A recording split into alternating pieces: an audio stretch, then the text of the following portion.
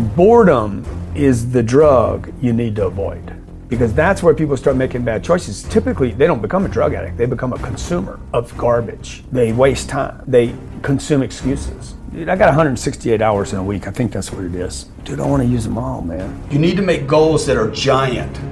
Not like your mom and dad said. Your mom and dad said, tone it down, have some reasonable goals, something attainable.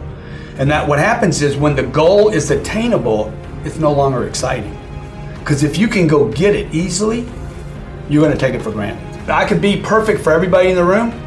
Half the people are still going to be like, he's too cocky, he's too this, he's too that. I'm 57 years old. I spent 30 years trying to please people. I ended up with nothing, man. When I finally said, you know what, I'm done, dude. The more energy I spent trying to please people, make you happy, them happy, mom happy, daddy happy, I still couldn't make everybody happy. I'm like, you know what, I'm done, dude. I'm gonna make me happy. I'm gonna run my gig. This is my life. I wanna create the life I want for me, and if you don't like that life, you probably don't even like your life, because that's the people that end up criticizing me. So the game is, how do I get it? How do I keep it? How do I fortify it? How do I support it? How do you keep making this thing bigger and bigger and protecting it? Again, a lot of people can get it, but can you keep it? And then can you make it bigger? That means people. I need good people. I need more ideas. I need more production. I need to not get complacent. Absolutely, I want to do things I don't want to do. I hear guys say, I don't do stuff I don't want to do. Who are you? Who's taking care of you then? How arrogant that you wouldn't do something you don't want to do. Most people grow up poor and they want to move up. We never hear any stories about people that start in the middle and go straight down, okay? And I went straight down and then down and then down. I'm a guy that grew up in the middle class. All I do is do drugs all day long. I don't learn a damn thing, nothing. One night, there's a deal that goes down in my house. Me and another buddy are partying. I open the door to walk this dude out, and this other guy jumps up on this step, puts a .45 caliber pistol right in my face, literally right here in my face. Jammed the barrel right into my head. You can see the scar right here, okay? Then he took the back of it and started hammering both sides of my head, underneath the mouth, on top of the head, put 76 stitches in my head and face. And I went to the hospital. 28 days later, I was in a treatment center for drug addiction. And I finally put my first couple of days not using drugs together. But more importantly than not doing something, I started something that day. I'm going to become somebody. If you turn the TV on, you're going to hear bad news, bad news, bad news. That's bad enough, but then the ads that follow the bad news. Are you sick yet? Do your legs hurt? I mean, it's ad after ad after ad about why you have actually felt. It's kind of going back to what we're talking about right now. Why am I so alive? It's because I want to be in the upward cycle, regardless of my age. I want to be in the upward cycle of creation. Money is a terrifying thing because it's the one thing in life.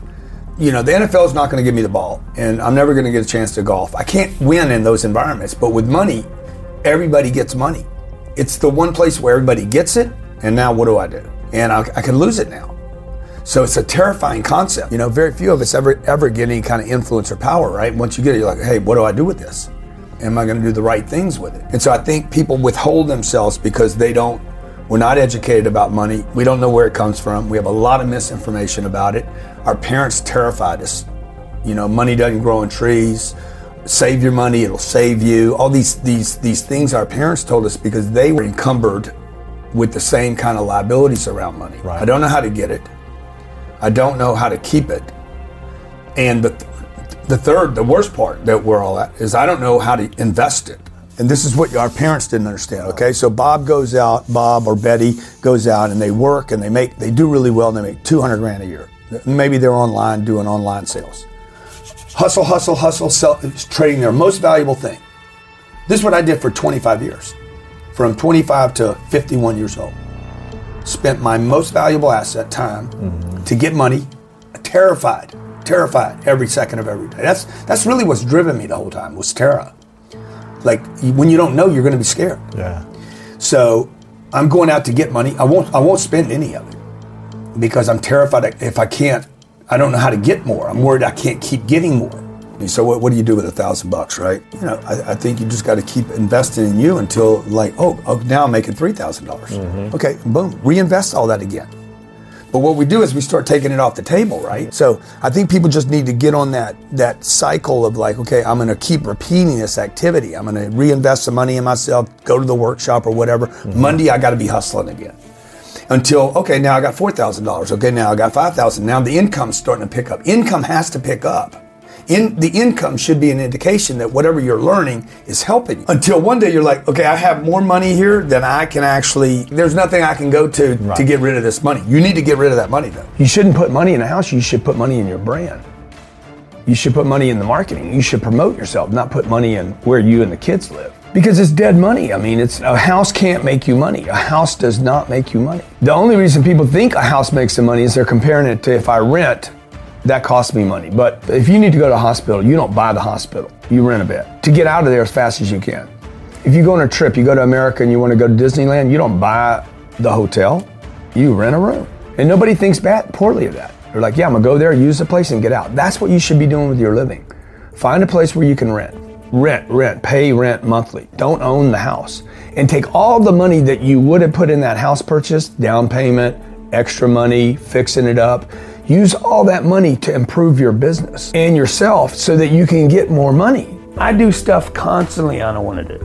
It doesn't matter what I want to do. You know, what's my purpose? What's my potential?